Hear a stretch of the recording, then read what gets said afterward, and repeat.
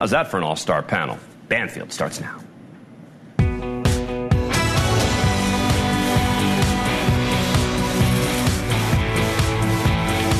Holy Dinah, what a busy Thursday. And you know what I call Thursday? Friday Eve. You can always tell from my messy hair how busy it is. It's pretty messy. So Scott Peterson kind of like took every headline in the early 2000s. And if you were living and breathing at that time, you remember the dynamite smile of Laci Peterson and how it was so hard to understand how anybody could do something to Laci like it was accused Scott did to her, and then convicted and then sentenced to life, no parole. Actually, death, commuted to life, no parole. Laci was right about to have a baby and disappeared Christmas Eve. And all the ugly evidence that really looked hinky pointed to Scott, and he didn't behave well either. But now something is happening that just doesn't seem to fit the narrative all these years. The Innocence Project says, yes, we'll get involved in his case. Can I just say, if the Innocence Project accepts your case, there's got to be some merit somewhere, because they don't typically accept most cases. The majority of people who say, please help me, I've been convicted wrongly, I'm sitting in jail, they don't get a hearing. They don't get the help of the Innocence Project. But Scott Peterson is getting that help. We're going to go over why. Like, what is it that the Innocence Project is seeing 2 decades later that merits them getting involved? And does he have a shot? Does he have a shot at getting a new trial and actually having that verdict actually upended and maybe returned in a different way? Okay, so we're going to talk about that in a second. Then also, something happened today to Richard Allen.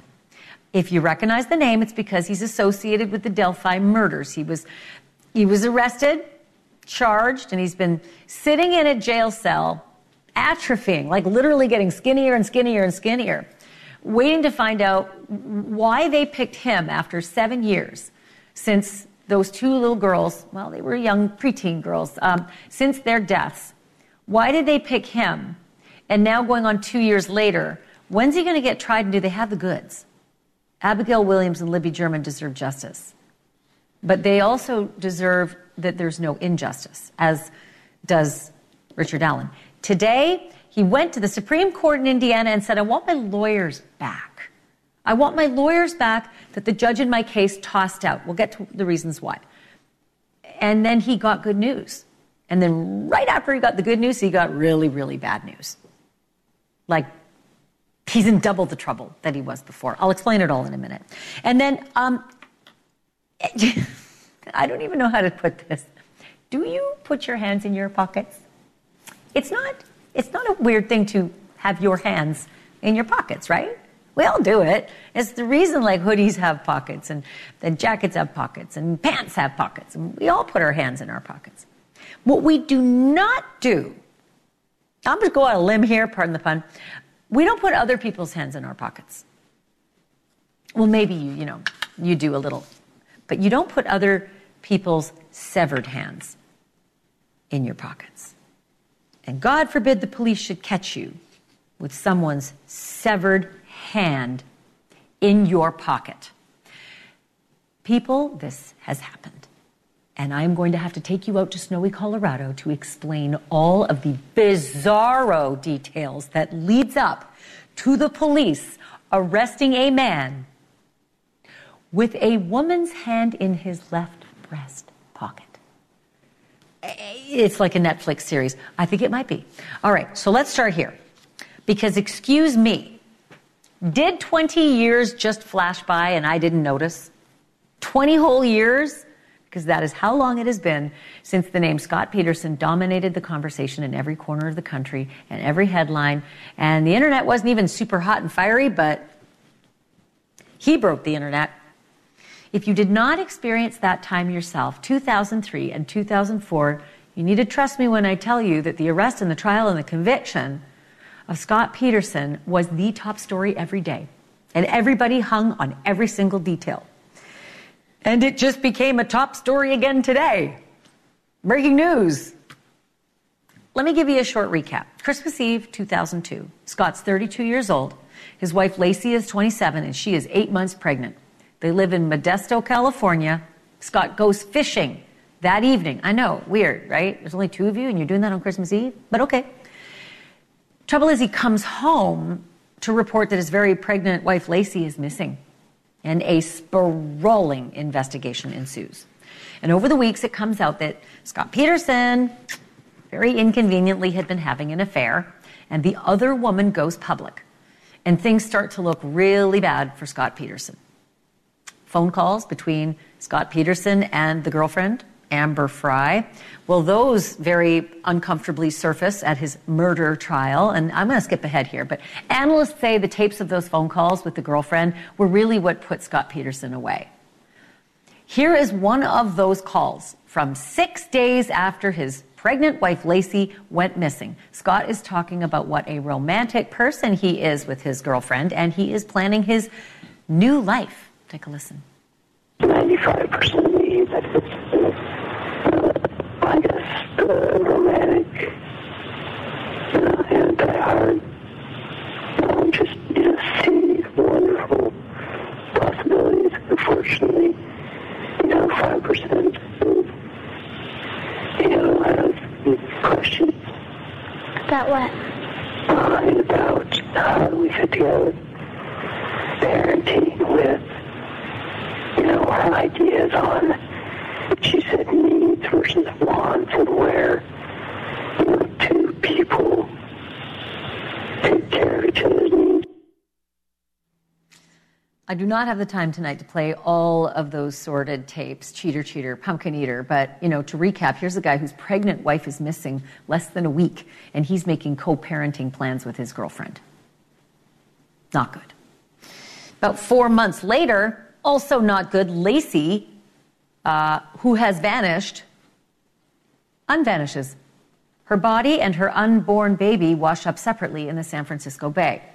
At this point, Lacey is decapitated. Her arms and legs are missing, presumably from ropes and anchors that may have weighted her body down and then eventually released during decomposition. That husband of hers, Scott, is arrested. He's tried. He's convicted. He is sent to death row. And in later years and multiple appeals, he manages to get his death sentence reduced to life without parole due to how that jury was selected. But he does remain locked up.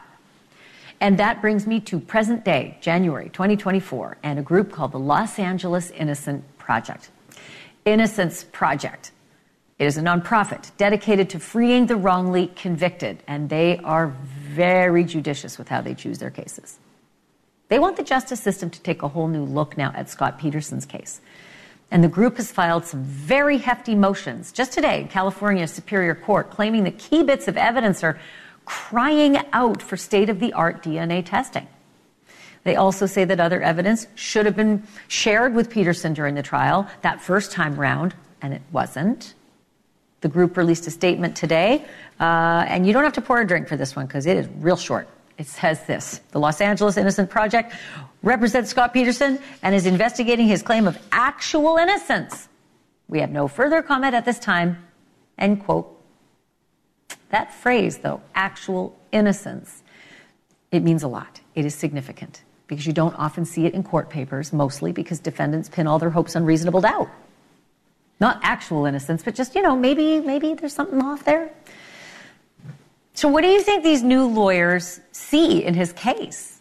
What do you think they see could actually result here? Let's start off with the issue of DNA, because that's basically everything for the Innocence Project.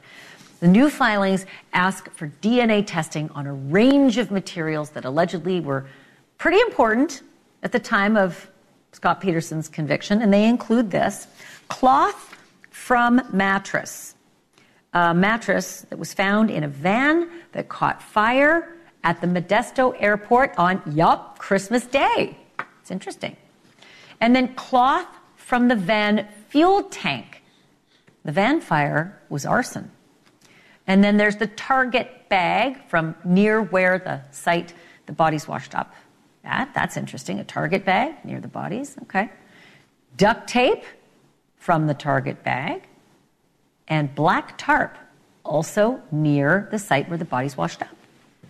The motion says, and I will quote, the results of the requested DNA testing would raise a reasonable probability that in light of all the evidence, Mr. Peterson's verdict or sentence would have been more favorable if they'd been available at the time of the conviction.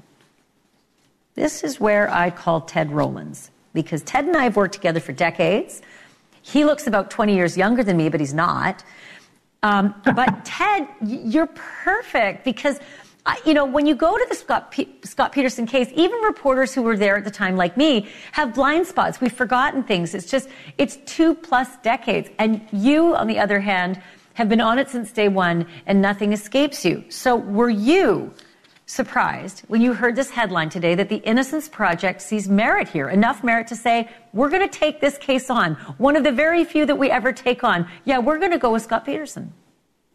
Yeah, of course, because of what you've laid out. There is something there. They have taken an initial look at it, obviously, and they get people asking them to look at their cases all the time because they are so good. And here we are. They've looked at it and they said, we're in. We're all in. They're asking for very specific items. They want to test DNA, as you mentioned, this van that we all remember. They found the van. It was discounted. All right, well, now it's back, and it's back for a reason. And they have sort of said in this filing, we have new evidence. Well, what's the new evidence? Because what they're asking to test is old evidence. That's the big question tonight. So let me get this straight. There's a van fire at the airport. It is suspiciously close to when Lacey goes missing. It's Christmas Day, which is the day after. And there's a suspicious arson fire at that van. Is the supposition here, I'm just going to leap, that maybe the people who grabbed Lacey, in their opinion, put her in that van and then torched the van so there'd be no evidence left of Lacey, and it has nothing to do with Scott Peterson? Is that, am I following? Yeah, the burglary across the street, the van in the neighborhood, it's that van they're obviously zeroing in on, and they want to test the duct tape of all the items also that washed up with the bodies on that Target bag. It's not Target the store, it's a shipping company called Target. But okay. They've got something else, actually. They do. And you know what I'm thinking it is? If you remember, during the evidentiary hearing in August of 2022, it got a lot of play. Scott Peterson was back in the news. They brought in strawberry shortcake. He lost that hearing. But Janie Peterson received a message that someone told her that there was a man at a party or something, and he was bragging or talking about being in this situation, being one of the robbers. And he said that basically his friends killed Lacey. This person contacts Janie. She tells Pat Harris, the lawyer. They go up and they actually track down 3 people that said, yes, this man who is referred to as DM in an appeal that Scott himself filed. They couldn't find this DM character, but 2 of the people who witnessed it, listened to this conversation, wrote down what they remembered, signed it. What if they found this DM, and this person is leading them to go test this, and this, because this is my story and this is what happened? That's what I've been racking my brain all day about this. And there's something here, Ashley, that isn't apparent in those filings, but I'm leaning towards some sort of eyewitness account. Somebody, if indeed someone else did this, 20 years, hey, it might eventually come out. I have like 10 seconds left, but the most important question here is, if you follow the case, there's so much damning evidence against him. I mean, it is just one big, bad, ugly after the other. And then all of a sudden, little stories that you think, oh, that's odd. But when you do the justice scales, Ted, and I'm going to ask you with the 20 plus years of evidence that's in your head on this case, when you do those justice scales, is all this new dangling stuff really going to make a difference with the whole heap that weighted him down and sent him to prison? Honestly, I don't think so. I mean, I can't imagine it unless there's a bombshell here that we don't know about. You're right. If you went to the trial, those jurors, they came to a conclusion that you could absolutely reasonably come to. And he's lost every appeal for the most part coming up there, besides being taken off death row.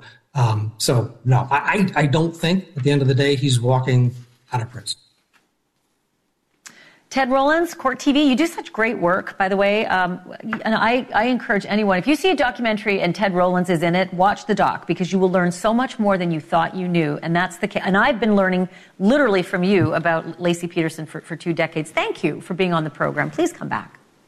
My pleasure, Ashley. Wow, just love Ted. Okay, and there's someone else I like a lot, and that is Gloria Allred, because she is really connected to this case. She's a nice person as well. She represented Peterson's girlfriend, Amber Frey, during that trial back in 2004. She also represents Ann Bird, who is Scott Peterson's sister, who believes that Scott is guilty. Gloria, thank you. Look at us. Twice in 1 week we get together. So, big question. You and I are very familiar with Barry Scheck. We're very familiar with the movement that he started across this country of Innocence Projects in every state.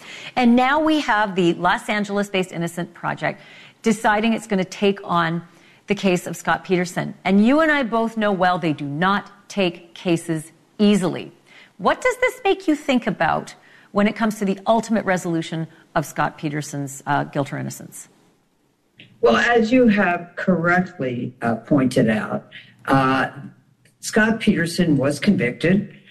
He was sentenced to death.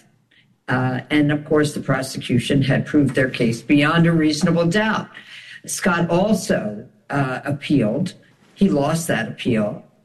He then went to the California Supreme Court, who also did not reverse his sentence, did not grant a new trial. They did set aside the death sentence that had been recommended by the jury and imposed by the judge. But that was not on the merits of the case. That was for a technical reason having to do with jury selection. Now comes the involvement of the Los Angeles Innocence Project. My feeling about it is he has every right to exhaust any legal avenue open to him, and that he should have the right to DNA testing of those objects and any other appropriate, evidence that could be presented to prove actual innocence. He has a big mountain to climb. He is fortunate that he is still alive today, while unfortunately his victims, his pregnant wife Laci and his unborn child, are no longer alive. Yeah. But all I can say is that's it going to make a heap of him. difference? I'm a civil rights lawyer as well as a victims' rights lawyer. So let him have the testing, and we'll see what the results are. And I'm so curious about how this is all going to play out. But I do know that you had a chance to connect with your client Amber Frey today. Did she have any reaction to this? Yeah, I've connected both with Amber and with Ann today. And neither of them wish to do an interview at this time, and neither of them want to express an opinion at this time. You know, this is really shocking, and so they really have to think about it. And by the way, Ann Bird was also my client during the trial, although we kept that a secret, except from the prosecution, and they were going to have her testify in the rebuttal. But then after the defense put on their case, they decided it wasn't necessary to have a rebuttal. So she never ended up testifying. But, all I can say is they were both very brave. Laci recorded all of those calls. You played one of them with Scott. And that was at the request of the police. And she risked her life to be able to secretly do that because she had no police protection. She had no security. She was living alone while she recorded many calls, many of which were played as evidence during the trial. And it turned out that, we were concerned about her safety. But when Scott Peterson was ultimately arrested, as he was on his way to Mexico, when the police finally found him and examined his van, he did have a map to Amber's home. Or rather her workplace. This is the mountain. These are the things you're saying, this is the mountain that Scott Peterson has to climb. So it will be fascinating to see what the Innocence Project is able to sort of do with what they have. Gloria, that means that I'm going to be calling you again. So I appreciate you doing the second interview in a week. Anytime for Ashley. She's the one person that I don't know how to say no to. So anyway. Oh, I love you so much. Thank you. I appreciate that. Okay, Gloria Allred joining us live again tonight. So next, I do have this for you. A huge day in another huge murder case from a few years back. It's the man accused of killing 2 teenage girls in Delphi, Indiana. He won the right from the state's highest court, no less, to be defended by the lawyers that he wants. I know that sounds weird, but it's really great news for Richard Allen. So why was today such a massive loss for him? That story's next.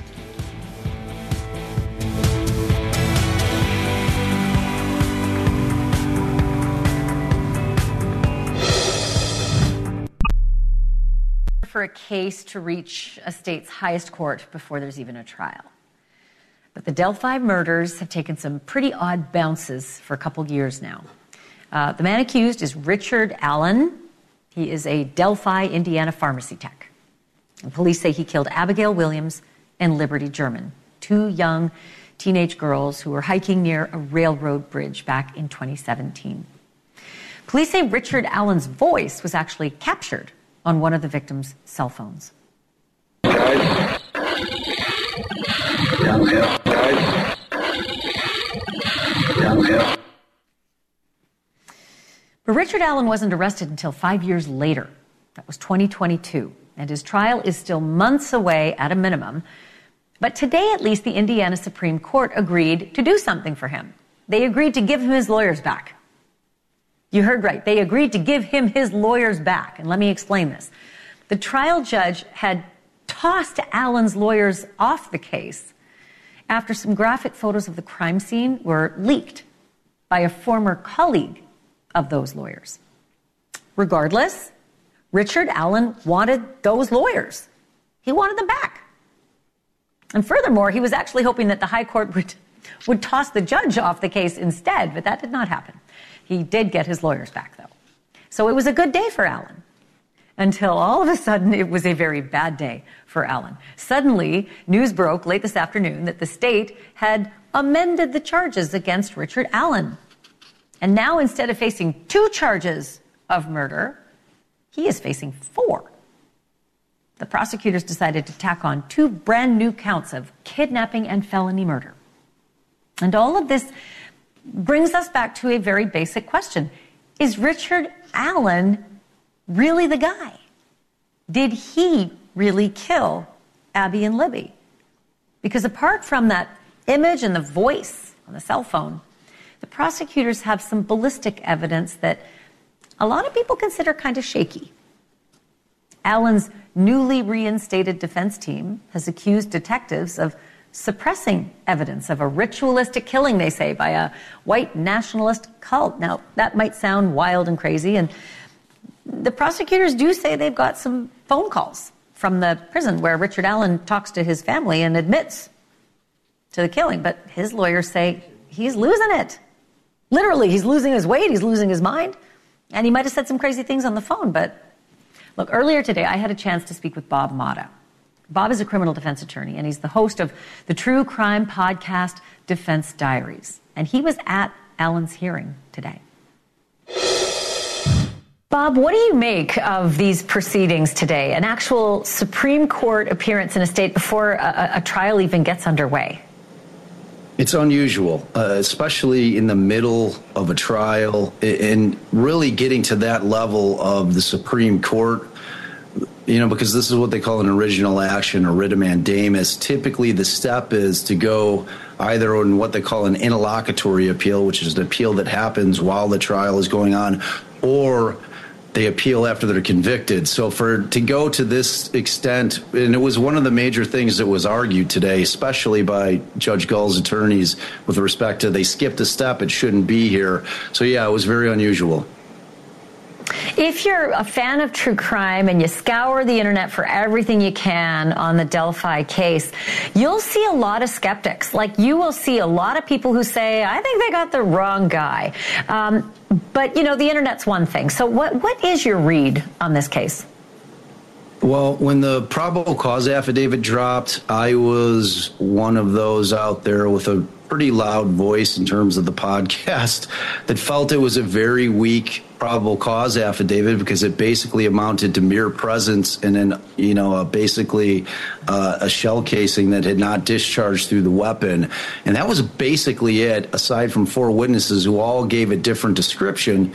And that goes to just exactly what the issue is with eyewitnesses. They're just not reliable. So I just felt that it was a weak PCA. That didn't mean that the state wasn't going to be able to produce more evidence because, as we know, the police investigation, law enforcement investigation continues long after the arrest takes place. So I think that they assumed that they'd get more. Whether or not they did, I don't know. But when you look at the strength of, say, Koberger's PCA in comparison to the Delphi, I was of the mindset they might have gotten the wrong guy here. And for justice for the girls, we need the right guy. Yeah, I mean, this is such a tug on the heartstrings when you think about these families, you know, wanting justice and not wanting injustice either, right? But when it comes to Richard Allen, it took 5 years to arrest him.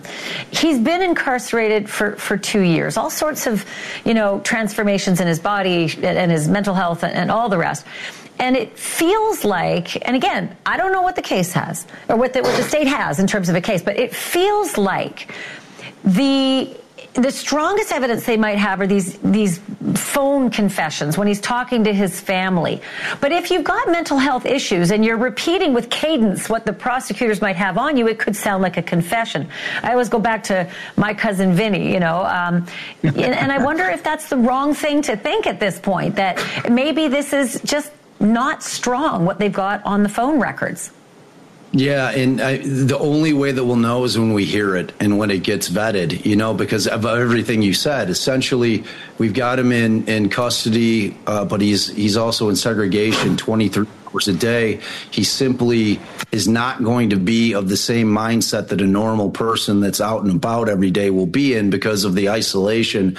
On top of that, look, I've been in prisons for 20 years of my legal career defending people, and they are not happy places. And when you have a pretrial detainee like Richard Allen, which means he has not been convicted in a place where there's only convicted people, there is no presumption of innocence from either the inmates or the guards.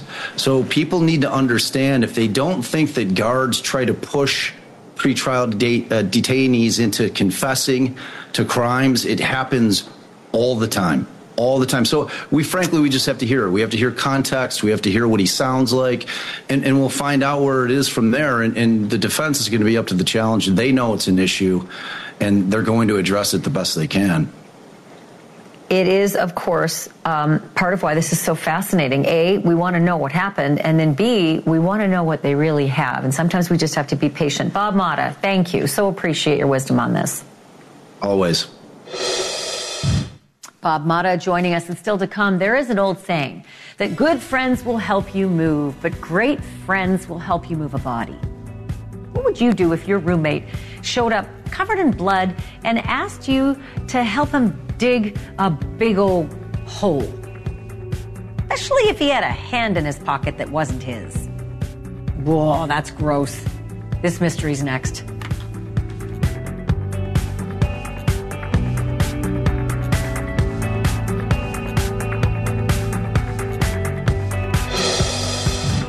So it is really not strange to shuffle around with your hands in your pockets. That's what pockets are made for. They're made for keys and gum and loose change and hands, especially in this really cold weather. It is, however, very, very weird to have other people's hands in your pockets, especially if they are severed hands. I am getting a little ahead of myself. Let me bring you up to speed on a super bizarre tale that begins last Tuesday in Pueblo, Colorado. Early in the morning, about 5 o'clock in the morning, a guy named Solomon Martinez shows up at a car wash. Remember that name, Solomon Martinez, because he's kind of the key to this whole thing. Solomon's roommate is already at the car wash, tinkering with his car, using the light from the car wash to work on the car. And the roommate kind of sees Martinez has arrived with blood on his hands. And Martinez asks the roommate if he can borrow the power washer to clean up his hands at the car wash. And then Martinez asks this. Looks like he had just been in a fight. His hands had blood on them, and he was covered in dirt. He looks at me and he says, "You want to absolve $1,000 off your debt? I need a 10-foot hole." Ugh, 10-foot hole. What would that be for? It's all very strange. And apart from Martinez having bloody hands, the roommate notices something else about Martinez. He notices there's something weird in his trunk. Because when Martinez, the suspect, goes to get some tools out of his trunk, the roommate sees he's struggling with something, quote, big that was in the way. So that would be another red flag. So if you're keeping score, bloody hands, something real big in the back of the trunk. The roommate at this point says he doesn't want to be an accomplice to any kind of murder or anything, but he doesn't call the police either. Instead, he decides to just pass this crazy Martinez business off to a friend of theirs. And that friend says that Martinez, bloody hands guys, he repeated all that weird stuff about digging a 10-foot hole. For whatever reason, he decides to get in the car with Martinez and then drive that car that's got something big in the trunk to a creek bed where Martinez allegedly dragged what appeared to be a woman's headless body down to the water. The friend has some details here, too. He says the head wasn't attached to the body, but it was next to the body. And that friend says then Martinez pulled a gun on him and demanded that he dig that grave, that 10-foot hole that everybody's been talking about. And then he says Martinez took off.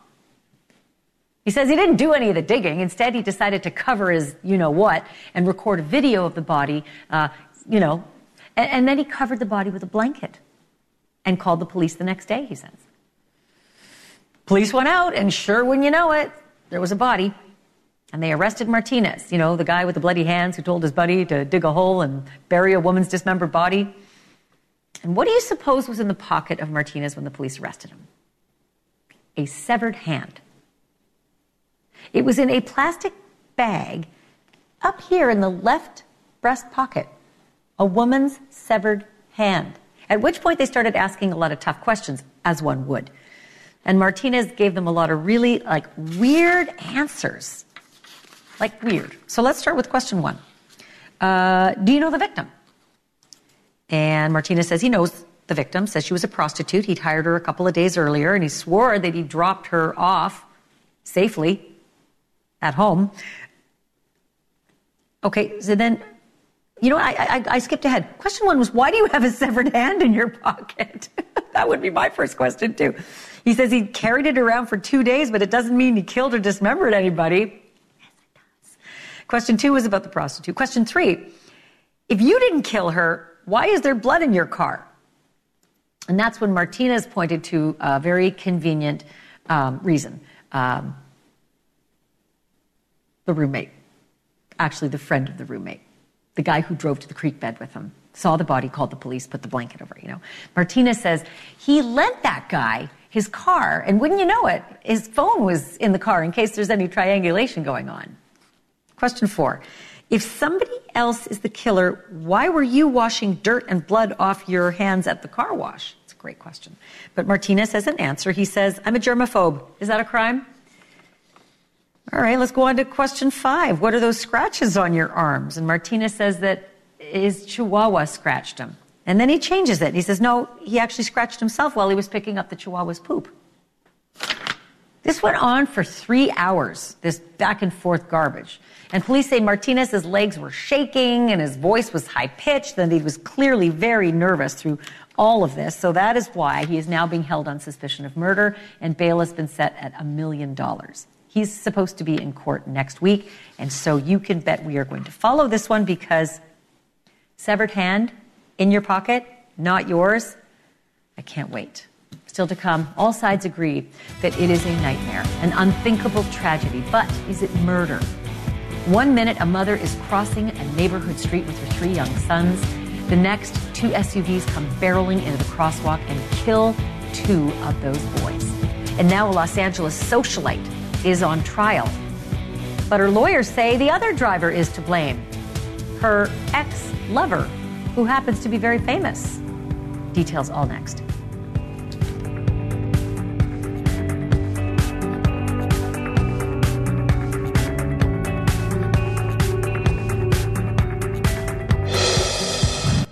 Crosswalk. Nancy Iskander was out with her husband and their 4 kids, a daughter and 3 young sons aged 5, 8, and 11. And at the same time, at a restaurant down the road, Rebecca Grossman, who was the wife of a prominent plastic surgeon, she was allegedly tossing back some cocktails with her secret boyfriend, a former Major League pitcher named Scott Erickson.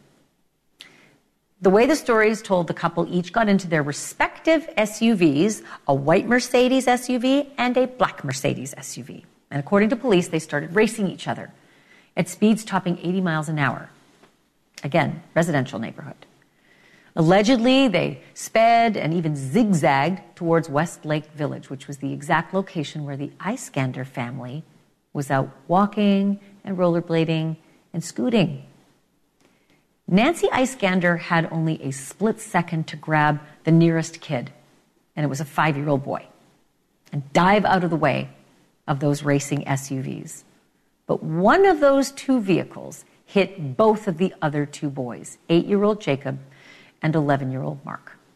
And Mark was thrown more than 250 feet. So it's understandable why he died at the scene. Jacob, on the other hand, survived, but he was dead within hours at the hospital. Tonight, Rebecca Grossman is facing 2 counts of murder, 2 counts of vehicular manslaughter with gross negligence, and 1 count of hit and run resulting in death. Her trial is just getting underway, and her lawyers are prepping a brand new line of defense, and that is, the boyfriend did it.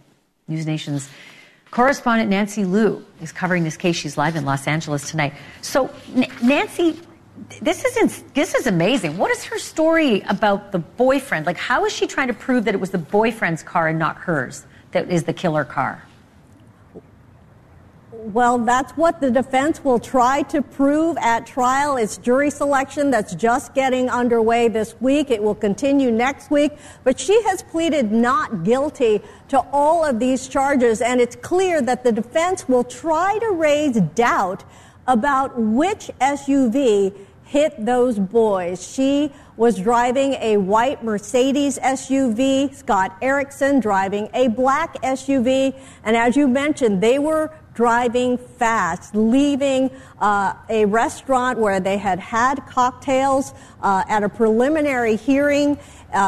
We heard testimony that car was going at least 70 miles an hour when it hit the boys. But it will be up to the defense to prove that it was not Rebecca Grossman's SUV to hit the boys, but the other SUV, and they have questioned why Erickson's SUV was never photographed or tested after the incident. Okay, good point.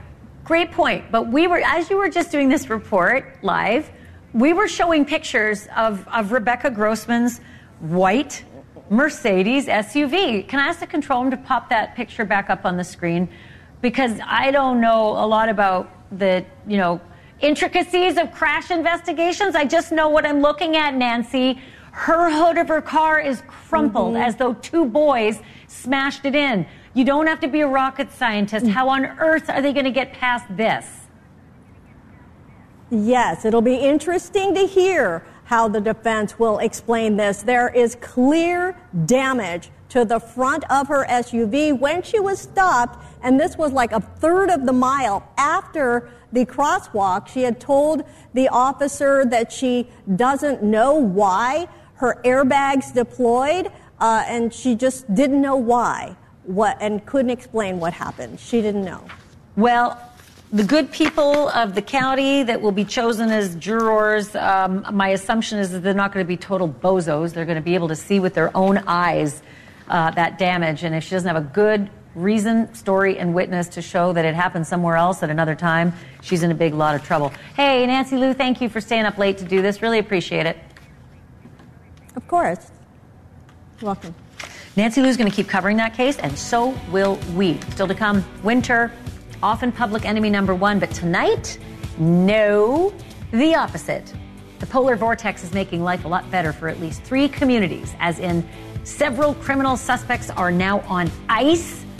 A jailbreak, a burglary, and a car theft, all solved in minutes. And nobody even had to yell freeze. There's a riddle in here. We're going to solve it next.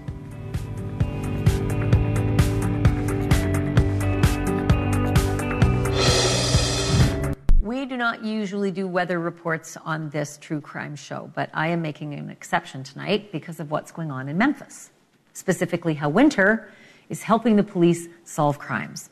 And I have a case in point of a jailbreak on Sunday.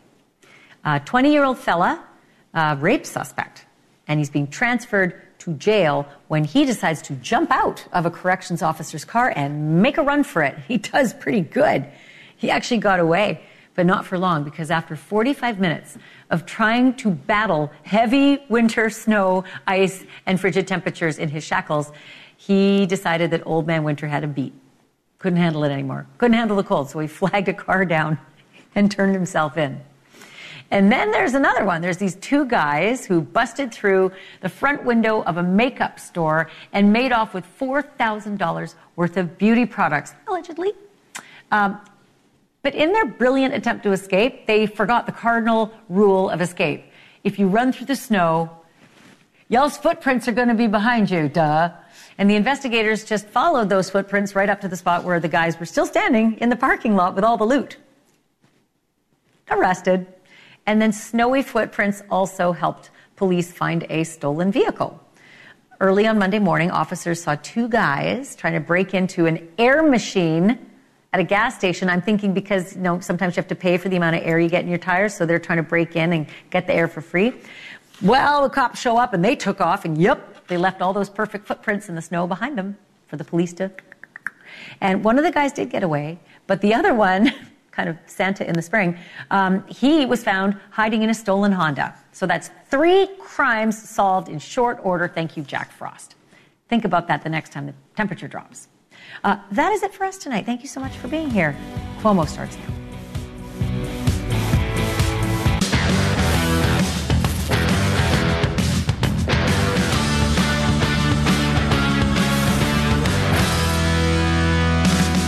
All right, I'm Chris Cuomo. It's Thursday. We're live. So what do you say? Let's get after it. Huge case. Convicted killer Scott Peterson. Remember him? Charged with 1st and 2nd degree murder in the death of his wife, Lacey, and their unborn son back in 2004. Now he may get a new trial. Lacey was pregnant.